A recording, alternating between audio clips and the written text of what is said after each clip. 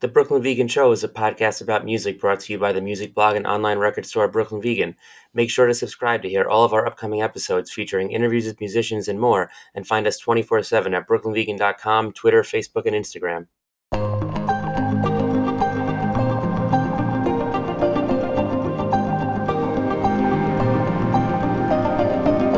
Hey, welcome to the new episode of the Brooklyn Vegan Show. I'm BV editor Andrew Sacker, and today's episode is an interview with the Florida emo and math rock band Pool Kids. Pool Kids just celebrated the one-year anniversary of their self-titled sophomore album, which has become their breakthrough LP, and it's been really a wild year for them since. They've spent so much of it on the road, they've toured with so many great bands, they've come such a long way, and we thought it would be a great idea to get Pool Kids on the show and kind of reflect on how this whole past year has been. They've also got a new EP out, a split with their hardcore alter egos Pool, featuring two alternate versions of songs from the LP, a song that was written for the LP but not finished and didn't make it on, and then the three hardcore songs by their alter egos. So we talk about that, and we also go a little bit back in time and kind of catch up on some Pool Kids history, talk about how they've gotten to where they are today. I called up Pool Kids while they were on tour on the West Coast. They were running late to a show, and the original plan was to do the interview while they were in the green room, but we had to do it on the road, so sometimes the service goes a little bit in and out, but we did our best, and we hope you enjoy the episode. It was really fun to chat with them, and I think there's a lot of cool stuff in there, even if there are some minor technical difficulties. Before we get to the episode, listeners of this podcast can get 30% off their first year's membership to DistroKid, which is an awesome service for musicians that allows you to easily upload your music to all major streaming platforms, including Spotify, Apple Music, and more. It allows you to do automatic revenue splits, so collaborators and co-writers can get paid too. It provides you with an artist page that links to your music on all streaming services. It allows you to add lyrics, credits, liner notes, and more. To get 30% off, sign up at distrokid.com/VIP/BrooklynVegan. We've also included the link in the description of this episode, and you can click directly from there. And now, here's my interview with Pool Kids. We have all of Pool Kids here in the band. What's up? Hello. Hi. Hello. So I guess since all four of you here, if everybody wants to just say their name at first, so we can kind of put names to voices when people. Hayden. Christine. Nicolette. And I'm Andy. What's up? How are you? How are you doing? How's tour? It's really good, except for traffic right now. We are running late to our San Francisco gig. We are not a late band, so we don't like being late, but we couldn't help the traffic today, which is also why we're having to do this from the van. But the tour itself is going great, so spirits are high. So we're coming up on the one-year anniversary of the self-titled album. Clearly the band has come a long way since then. Like, the album has taken off, the shows have gotten bigger. Can you kind of reflect on this past year? This has been the busiest year this band has ever had for sure. Which is great.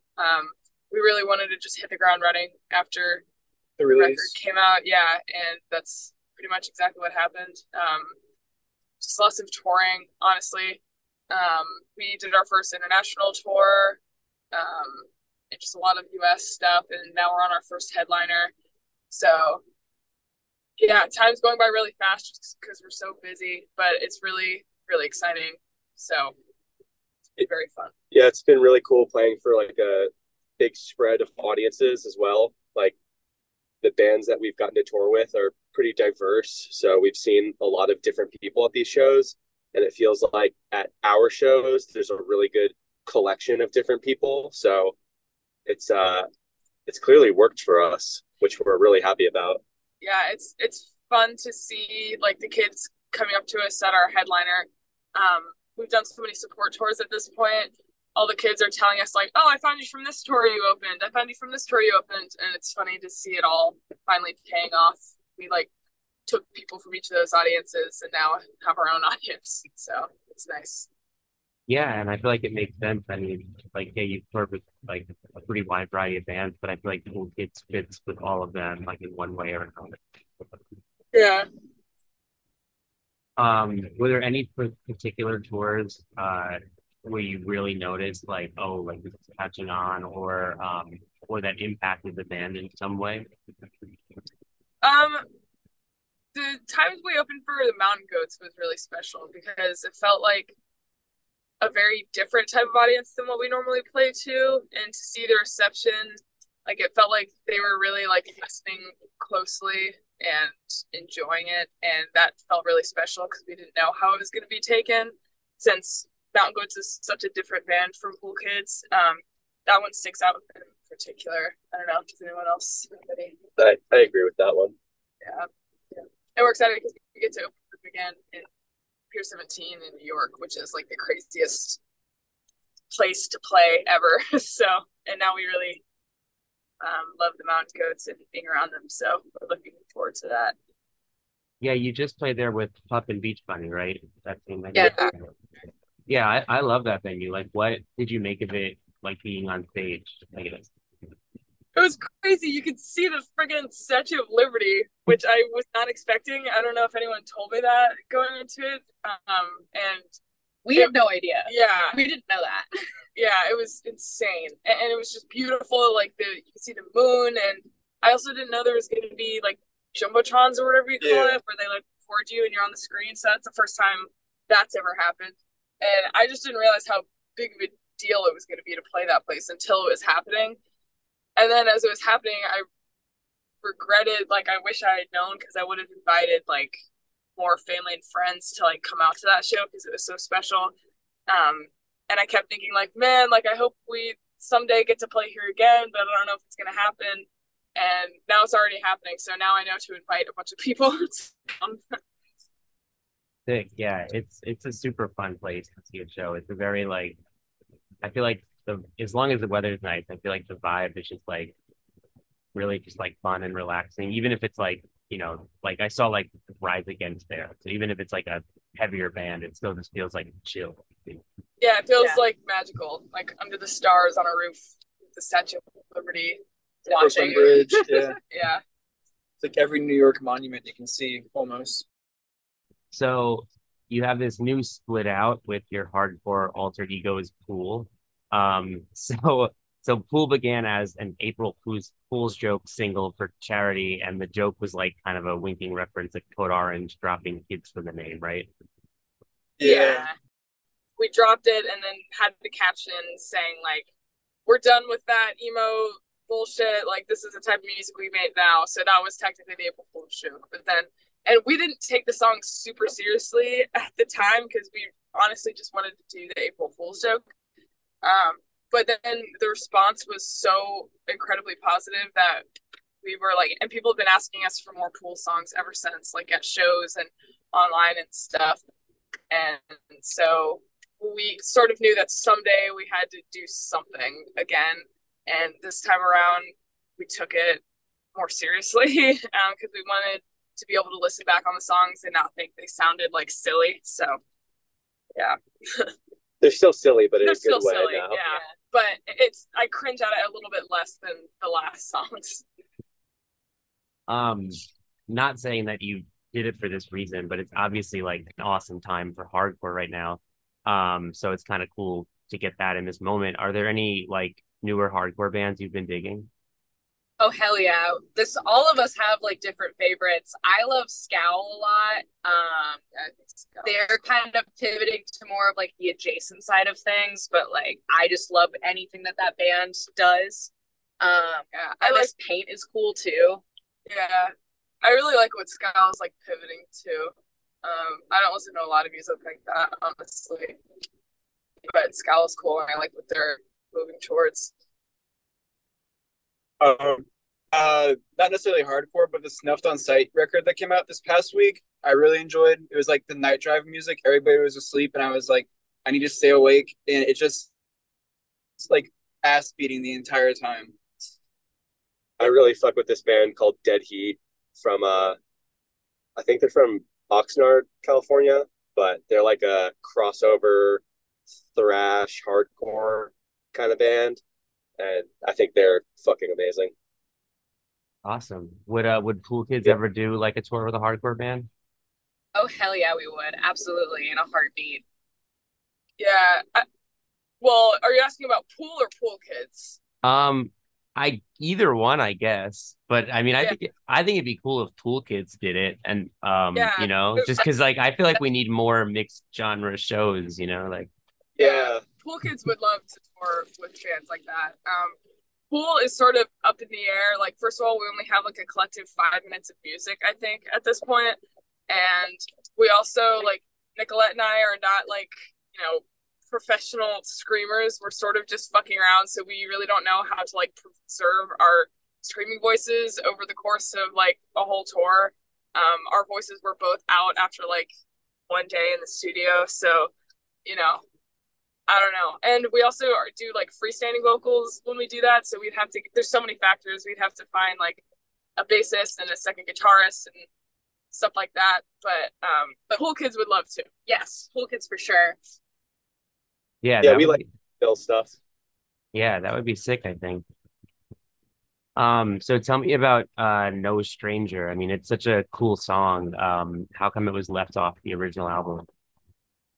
It was left off because we just hadn't finished it.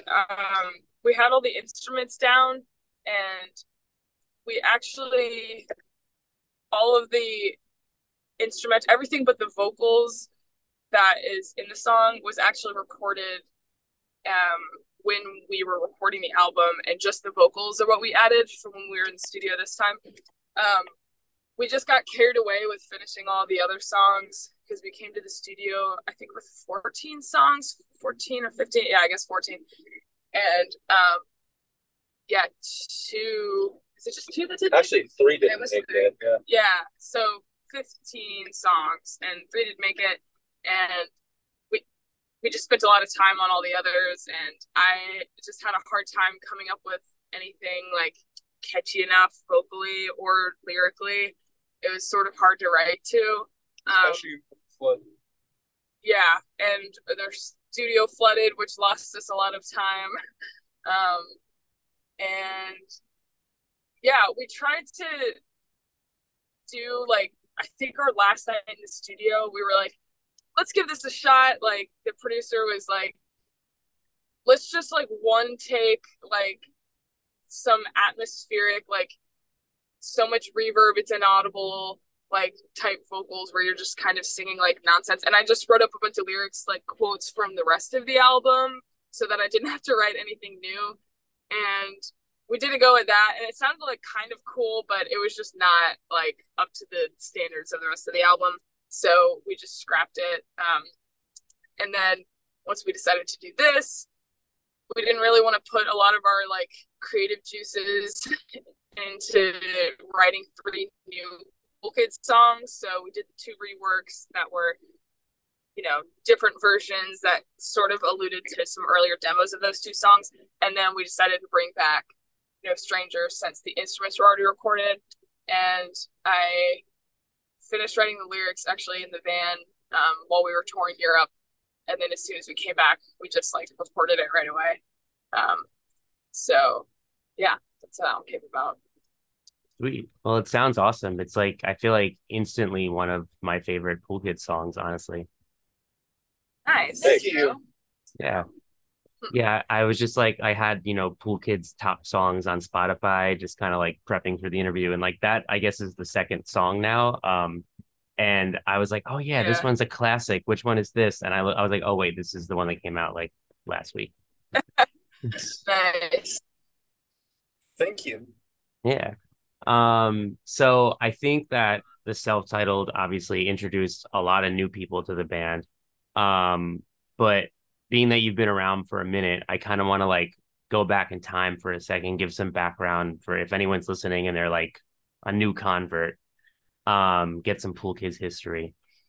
So I guess Christine, I guess this one's kind of for you, but before Pool Kids even, what was like kind of the moment or moments that made you realize you wanted to be in a band? So that didn't hit me until I was in college. Growing up, I was totally not a part of this scene or world at all. I was just like playing in a church band and stuff. And then when I got to college, I joined B89, which is FSU's college radio station. And I was just kind of like thrown into this whole world, and I had to table shows like promoting the radio station. And those were like some of the first shows I had ever been to. And I remember I was specifically at a Chastity Belt show, and just seeing them playing and stuff. I was like, okay, you don't have to be like John Petrucci to like, be able to make this work. Like they're just, playing chords and stuff, and it sounds great. And I had been playing for so many years since I was like 10. So I was like, I can definitely do this. And yeah, that was kind of the moment that I was like, I should just be in a band. And I wish I'd started earlier. Yeah, but that was pretty much it. Just going to shows for the radio station in college. So what kind of brought you towards like emo or math rock or like whatever would have been informing that first record? The local shows I was going to with like local bands included a lot of like Echo Bass, which was, an emo band with lots of like tappy stuff, and just the energy at those shows was really what drew me to it. I didn't listen to a whole lot of that prior to then, but that's like what I wanted. I was like, I want to be in a sick local band that has everyone like so excited and hyped like this. And I was like, I know that I can tap, and that also just seems fun. And also part of me felt like I had to sort of prove myself, like as a, woman guitarist. I was like, I need to show that I can actually do like, technical stuff. So I was like, I'm just going to write like tappy stuff. And that's pretty much how that decision was made, I guess. Nice. Did you end up like going further down that path and like diving into other bands like that, or did you kind of just like a little bit? Like that's how I like found American football and stuff. I feel like I didn't go like too deep down it as some people like think, but a little bit. Yeah. So when you formed, it was originally just you and Caden, right? Yeah. So tell me about making that first record with just the two of you. It was pretty much like I would just write the guitars and vocals, and then I would bring it to Caden, and sometimes I would have to adjust afterwards. Like he would make like a crazy drum part that I felt like, okay, he's playing something kind of hyped right here, and I pictured it kind of a slow part. So then I would just have to go back and like I would just amp up the part to make it match his drum part. And that was pretty much the extent of any like experimenting with the songs that happened. I sort of just went with like the first idea on like every single song. And I also felt very like rushed to just get it out because, I was paranoid about how I was getting so late to this start. Like most people have been in bands since like high school and stuff. And I was like, I'm just now getting into this, like we need music out like as soon as possible. So it was like sort of rushed, and like there just wasn't a lot of experimenting that went on. And then we finally found the right bassist, right guitarist after that record. And we, this time in the studio, just like experimented a lot more. And there was like 4 heads going into it instead of 2. And I just think it really shows. It's like pretty obvious if you listen to the 2 albums back. It just sounds a lot bigger and like better. And all of us like pulled the songs apart and experimented a lot more. And I think it made the songs like a lot better. Yeah. I also feel like, I mean, it's obviously like more of a pop record. Were there like some specific like poppier artists you were listening to that inspired the songwriting on this one? Yes, actually a lot. That was like a big goal of mine, was to have more like pop structures, like actual verses and choruses and things that people could like hang on to rather than everything changing every like 30 seconds. I was listening to like a lot of Charlie XCX. Honestly, started getting into like Lady Gaga and certain like Taylor Swift songs. And like Rina Sawayama a lot. Just a lot of like very generic pop and I was just like trying to learn from that. And yeah, I do think that's one of the biggest differences too in this record. So when you first kind of got going, I mean, it seems like you kind of hit the ground running. Like you did your first tour before the debut album was even out. How did you like first get immersed in the local scene and eventually start booking shows like in and then later outside of Florida? So when it was just Kaden and I, we weren't getting like booked really. It was no one's fault. People just didn't, know about us, I guess. And so I started having shows in my own backyard and would find touring bands from like that Facebook page that's called DIY like tour postings or whatever. And I would just like book bands from there, and have them play in my backyard in college. And then I would just have Pool Kids open. So that was how we were playing our first shows. And then eventually, as like more people started coming to my house shows and stuff, and people started seeing Pool Kids, then we started getting booked around town. And I'm very much a strong believer in not like waiting until tours come to you. You have to like make them happen first. I mean, it happens like that for some people, but I was like, we're not just gonna get asked on tour. So I was like, I'm gonna just book us a tour. I already see how people are doing it on this Facebook page, so I'm just gonna do it. And we were in school. At this point, Nicolette's in the band, and she was down to tour. And we had another friend that was playing guitar for us at the time that was down. And I just, like, during school breaks, like during the summer, I was, like, cold calling venues from, like, across the country and just waiting until anybody said yes. Like, it was just, like, random bars and stuff. And eventually we got, like, a month-long tour out of it. I think the furthest west we got was Texas. Is that right? Yeah. Yeah, that's as far west as we got. But, yeah, we hit the road touring in two vans, two cars, Yeah, right? we did like a year of it. We did, I think, 3 tours of that iteration. We did like a tour to Texas, a tour to Philadelphia, and then like a month-long one in like 2 cars. Yeah, like it was horrible, honestly. That's just some of the like worst experiences we've had touring ever, because we didn't know what the fuck we were doing, and we had 2 cars. But I'm glad we did those, because after that, then Mom Jeans eventually hit us up, and that was like the first like,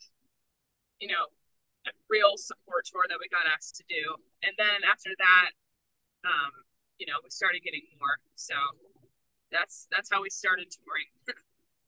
Yeah. So tell me how this 4-piece lineup eventually solidified. So like I said, we had like Nicolette was the first and only bassist we ever had.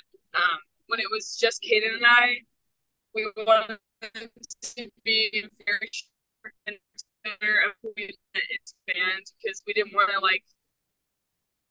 We actually had experiences playing Kaden and I in a band right before this that like didn't work out because the people in it ended up being shitty people, and then it ruined all the hard work we had worked on in that band. So then him and I stayed together as bandmates, and we're like, all right, whoever we let in has to be like a good person that's also good at their instrument, because like we can't deal with that happening again.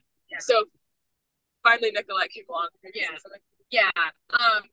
I met Kaden through Kaden and I played in another band together very briefly, and like that's how I met him. And then Christina and I met at our college radio station, and we worked a really shitty college job together, and that's how we became friends. Yeah, the job that I'm referring to in arm's length is the job that her and I were working on together. Yeah. And then we finally met Andy. We had 2 different guitar players that were both awesome and like really good friends of ours, but one of them couldn't tour because he was like a Sunday gospel musician and was like, that was his income. And he's like, sorry guys, I can't miss Sundays. And the other one had moved away and was just like too busy to like keep up with the band stuff. But we met Andy by playing a show with some of his other bands. I'll let someone else take that. You want to explain, Andy, how you met us? Yeah, I saw them a handful of times in Tallahassee when my other bands would tour through. And I always really liked them, and I liked that they seemed like they were willing to put in the work which I really respect. And Christine started dating my best friend, and then we became close friends. And the opportunity to tour with them came up, and I was like, I will tour with you, but I think I should just play guitar in your band. I kind of invited myself in. Yeah, but we were happy to have him. He's been here since. Yeah, so he's the permanent guitarist now. So this is the first real official Page lineup. And Andy, you were in You Blew It, right? Yeah. I guess this question's for the rest of you, but were you guys You Blew It fans before meeting Andy? I actually didn't really listen to them other than we did play them at the radio station. I don't remember which release it was, but I mean, I knew of them and I knew they were like a big deal, and I was flattered to hear that he liked our band. Yeah. I barely heard of them before I joined the college radio station and joined this band. I didn't really know anything about emo until I was 20 or something like that. So, but I hate it. And then my friend group, I was always been really immersed in Florida DIY, and so I knew a few people. And then my friend group really liked to play them in high school, and so eventually when I found out that Andy Cool Kids, I thought it was super exciting. Yeah. Awesome. So Andy, I guess I feel like the kind of peak You Blew It era and then the era we're in now for emo are how would you compare them? Well, this one's a lot more diverse, that's for sure. Back in 2014, 15, when the whole emo revival thing was happening, all the bands were just 4 dudes, and it was just, I don't know, it felt like kind of the same thing in every band. And now I look around and all the bands are super diverse. There's not men. There's it's just a lot more interesting. I feel like the music is also a lot more diverse because those different people are bringing in different influences of their own beyond just and mineral. Yeah, it's been really fun, and touring is a lot different now as well. I feel like the bands are treated a little bit more fairly as far as pay and stuff. Yeah, I definitely feel everything you said I agree with. What do you make of, I guess, the whole fifth wave emo thing getting thrown around? I don't really like all the different names of the waves and stuff. It all feels like one thing for me. I guess because of my proximity to it, but it's interesting. There's a lot of really great bands right now, and that's awesome.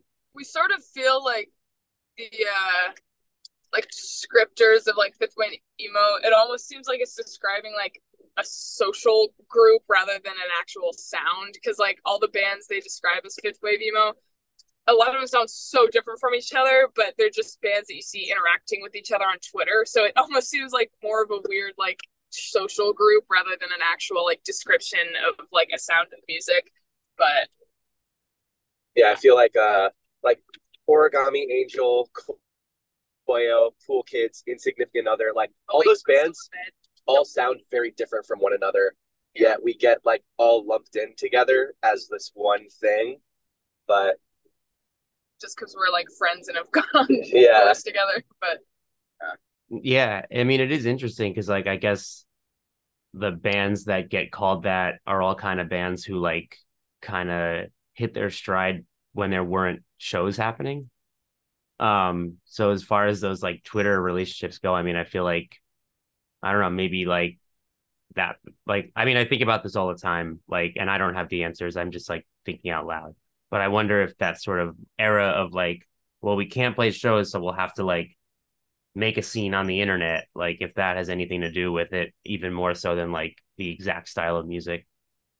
Yeah, I wonder. Yeah, I think the roots were there pre-COVID, Mm-hmm. and because of everyone's fixation on the internet for that time when we were all staying at home, it just really strengthened itself very quickly. Had to start making up genres. Yeah, and I think once everyone was allowed to like go out and play shows again, it was just that everyone was like so pent up that we all went out really hard all at the same time. So I think that kind of makes up that descriptor. Yeah, and it does feel like there's like a real like just energy in this new generation. Like I went to the Origami Angel Pool Kids show at Elsewhere, and like first of all, it was just like so good and so crazy, and also like it was like I felt kind of old. Like it was like it's exciting though to be like, oh, there's like a whole new generation of people, and like this is their emo, and like it's happening, and it's like people are into it and excited and singing the words, and like it feels like a new thing again, Yeah, absolutely. Yeah, I think it's been very exciting to see all of the young people coming to shows. It's been like relieving to me in a weird way, just because like I don't know, I guess you feel like you just don't know if like younger people are gonna still be into like the same stuff or whatever. But I'm just glad to see that they're like coming to shows and not just like streaming at home. You know what I mean? So I've been very excited to see all the kiddos out there. Yeah, and speaking of feeling old, sometimes I look out to the audience and I imagine myself being someone's dad. There's like 14-year-olds out there sometimes. Yeah. I'm happy they're there. Yeah. So as a New Yorker, my geographical knowledge of Florida is not impressive. But did having relative proximity to the fest have an impact on Pool Kids early on? I would say no, because I didn't even know about Fest until like after, I don't know. Nicolette grew up in Gainesville, so she has a big relationship with Fest. But I feel like when Christine and I started Pool Kids, it was more of a check mark of becoming a legitimate band to play rather than like a inspiration.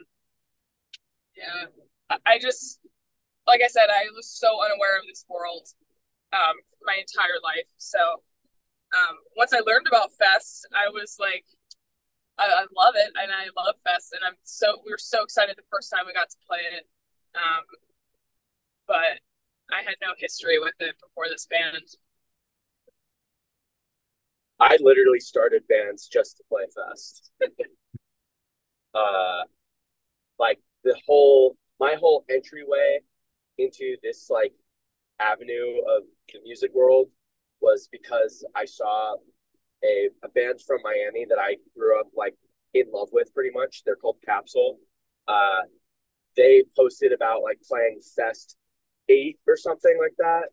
And I looked into it and I started discovering bands through that and seeing like, okay, like they have some bigger bands like Against Me and Municipal Waste. And like, I think I've heard of those bands. And then I was going deeper and deeper down the lineups and realizing like, damn, these are all really cool, unique bands.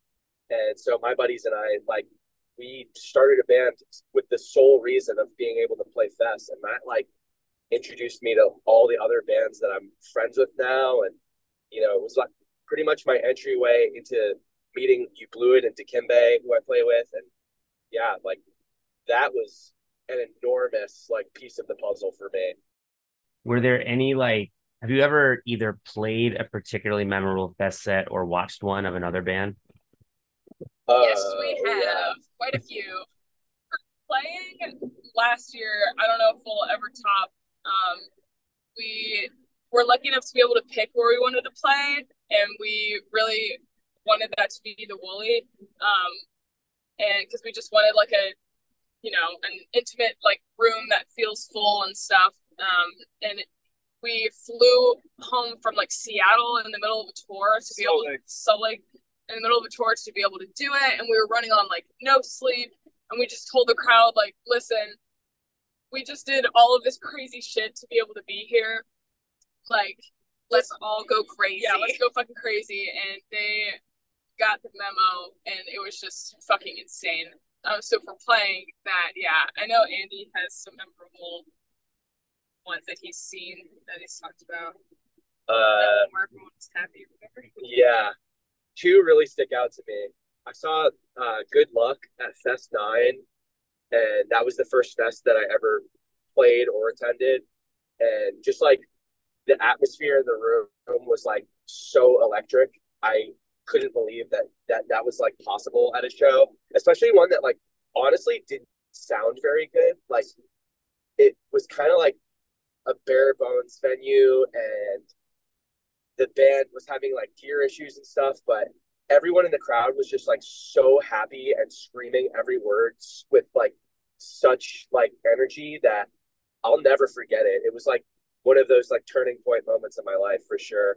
Also, when Into It Over It played at Fest 13, I want to say, that was another sort of like, perfect atmosphere. All the people in the crowd were like smiling and singing, and like, I don't know, there was just a lot of like hugging and like joy. It was pretty amazing. Also, they fucking slammed that night. That was for sure. I love Into It Over It, and that was such a crazy set for them. It was just amazing. Were there any moments early on for Pool Kids that really like changed things for the band and put you on the path towards where you're at now? Yeah, getting asked by our friends to come on tour with them. Yeah. Like Mom Jean's taking us out on tour. The Wonder Years taking us out on tour. Just Friends. Just Friends. Origami Angel. Dikembe, Into It Over It. Like going on tour with those bands really like showed everybody the ropes and like how we need to like not only perform but like conduct ourselves on a day-to-day basis. And they're all like super important building blocks to like how we operate this band. Yeah, and also we like Nicolette and I have talked about before, after we were doing all of those like super DIY tours that I was booking when we had like 2 cars and just were doing all this crazy shit, we like have talked about how we wouldn't have been able to do that for like too much longer if like things didn't pick up at all. Like we probably would have given up eventually. So being able to get on those other tours out of the kindness of our friends and other bands' hearts, like truly like is what has kept this band going. Speaking of the Wonder Years tour, I feel like it seems like lately the Wonder Years are just like on this mission to bring like all the coolest newer bands on tour with them, including Pool Kids. What was that experience like? That was amazing. They're the most wonderful people. Yeah, they really treat their support bands very well. And they're really fun to be around, and we love playing to their crowds. We feel like we've come a long way like since then in terms of our live performance. And when we look back on the videos, I think we're a little bit disappointed in how we like sounded and performed. But aside from that, it was really amazing to get to play to their audiences and just be around them and learn from them. I know this is like a cheesy question everybody asks, but is there like a dream band you have to open for? Paramore. Yeah. Well, I feel like Haley's a fan, right? yeah. It's not the type of thing we're ever gonna like get our hopes up about, but it would be a dream. There's others too though. Like we've honestly crossed off a lot of our dream tours. Like we wanted to tour with Pump and play shows with Beach Bunny for so long. We had talked about that for so long. And Soccer Mommy, and we're about to do Soccer Mommy now. So yeah, that's a handful. Awesome. And speaking of Paramore, you did Christine, you did the Misery Business ska cover with Ska 2 Network. Tell me a little bit about that. Yeah, that was fun. Jared's a friend of ours from Florida, and they just hit me up and were like, I don't remember if it was their idea for me to do Misery Business or if they asked me what I would want to do. I don't remember. But I was just like, yes, that would be very fun.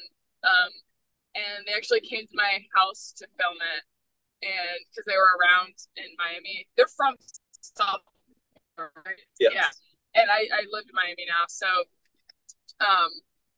yeah, they came by and I felt very awkward jumping around on camera, like mouthing words, but it sort of prepared me for like the music videos that we would later record. But yeah, I don't know, very fun.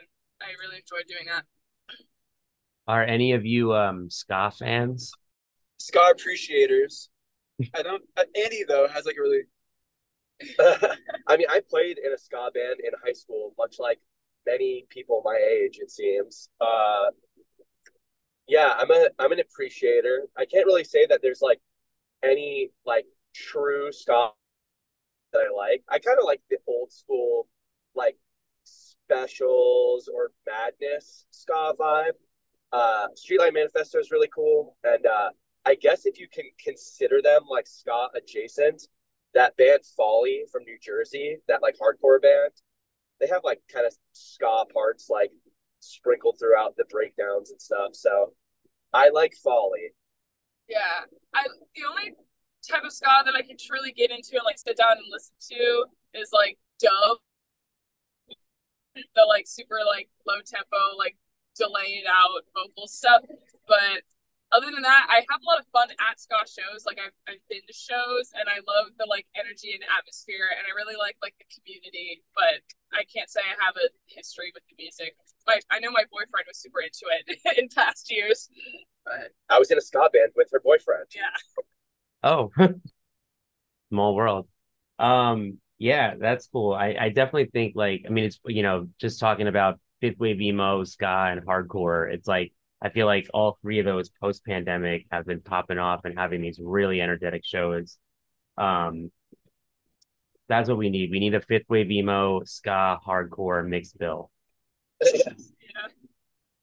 And yeah, I mean, Andy, I think Folly counts as ska. I feel like Okay. with ska, it's like if you do a little bit of it, then ska just claims you. Like I feel like if you're like a super hardcore band with like one emo-ish song, you're not emo. But if you're a hardcore band with one ska song, like you're ska. I mean, I love that energy. Like I love when fan bases like embrace things like that. So that makes me like them more. Yeah.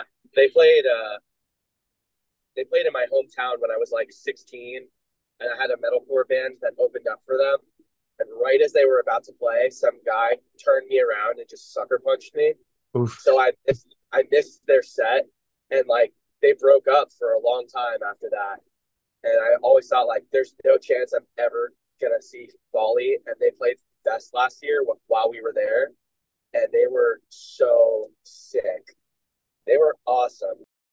Awesome. Yeah, I can't. They're back and they have new music, and the new song is good. Yeah, yeah, they shred. So if any Pool Kids fans are listening to this and they want to find other new bands they might like, who are like say five that y'all might recommend? King of Heck. Yeah, King of Heck. Woolbright is definitely they're a South Florida emo band that are dear friends of us and make awesome fucking music. Yeah, and they have new stuff coming out. I don't know when, but I know they're working on new stuff. Fleshwater is a band we've been listening to. Glazed, another Yeah. Florida band, Glazed is or another dear Florida band. friends of ours. Yeah. Bobby Kid. Oh yeah, those are. This lot is of just the Florida recommendation Yeah, section. Yeah. Yeah, the Florida scene seems really awesome. I honestly like don't like I've never been to shows in Florida, but the scene from what I can tell from the internet seems really awesome. Yeah, we lucked out. Some of you live in Chicago now, right? Nicola and I did for like 3-ish years. We lived together, but we both recently just moved out to live with our partners. So yeah, now we're no longer Chicago, but we still have our practice space there, and that's still kind of the home base for the band. It's where we all fly in and meet up before tours, where we marathon practice and do all that. So we still have some connection to Chicago. I feel like Chicago's kind of math rock and emo scene is just like undying forever. Did living there did that kind of like I guess impact the band or the songs or anything at all?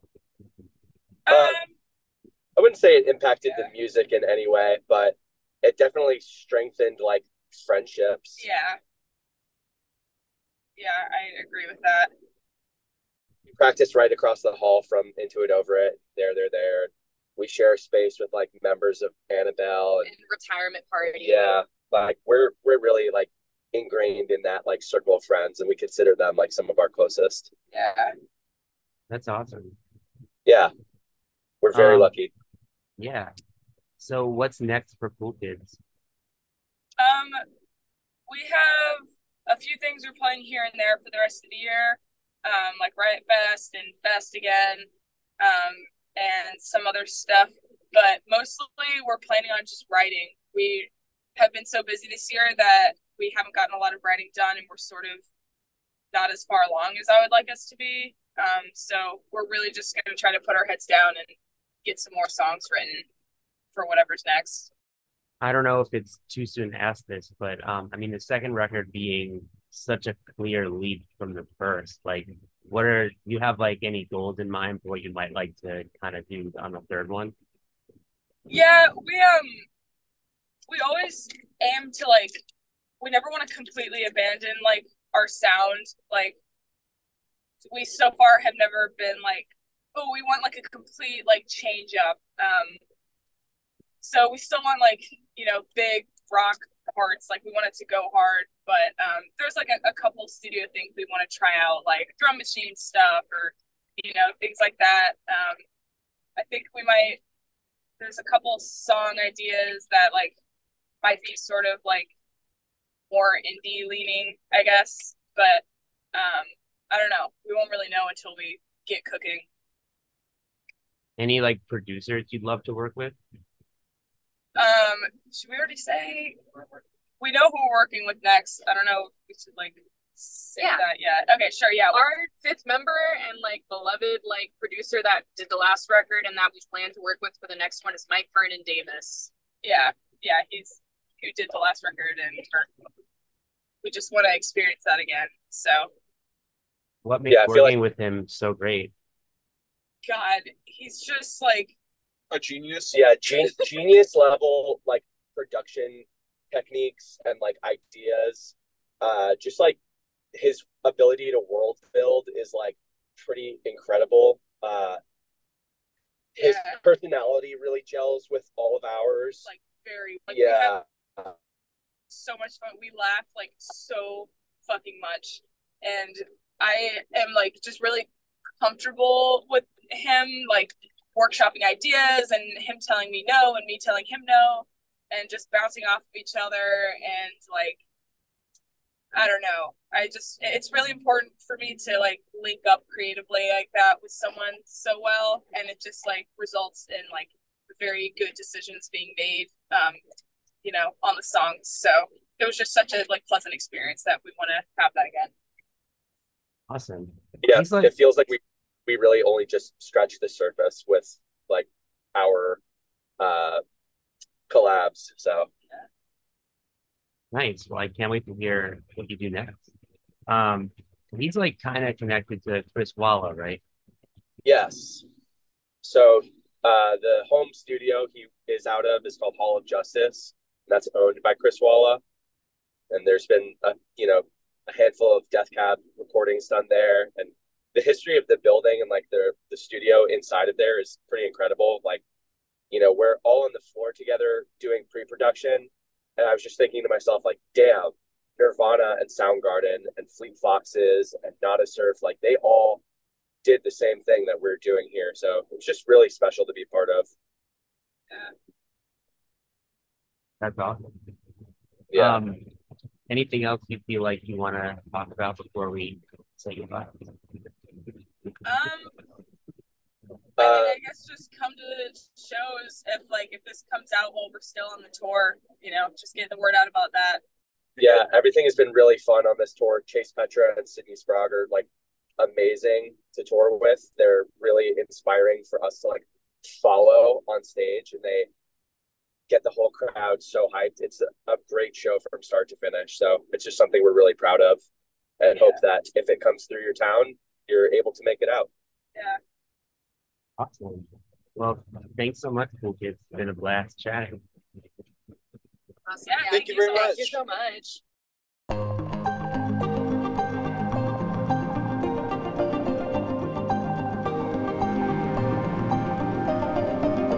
Hey Hey, thanks so much again to Pool Kids. If their headlining tour with Sydney Sprague and Chase Petra comes near you, check it out. After that, they've got shows supporting Soccer Mommy, the Mountain Goats, and more. They also play Riot Fest and The Fest. So there's plenty of chances to catch them coming up, and I'm sure they're just going to keep adding tour dates because they've been touring like crazy. So definitely go see Pool Kids. Their live show is really awesome. And check out their record if you haven't. Check out the new EP, the split with their Alter Egos Pool. It's all very good stuff. Thank you again for listening. See you next time.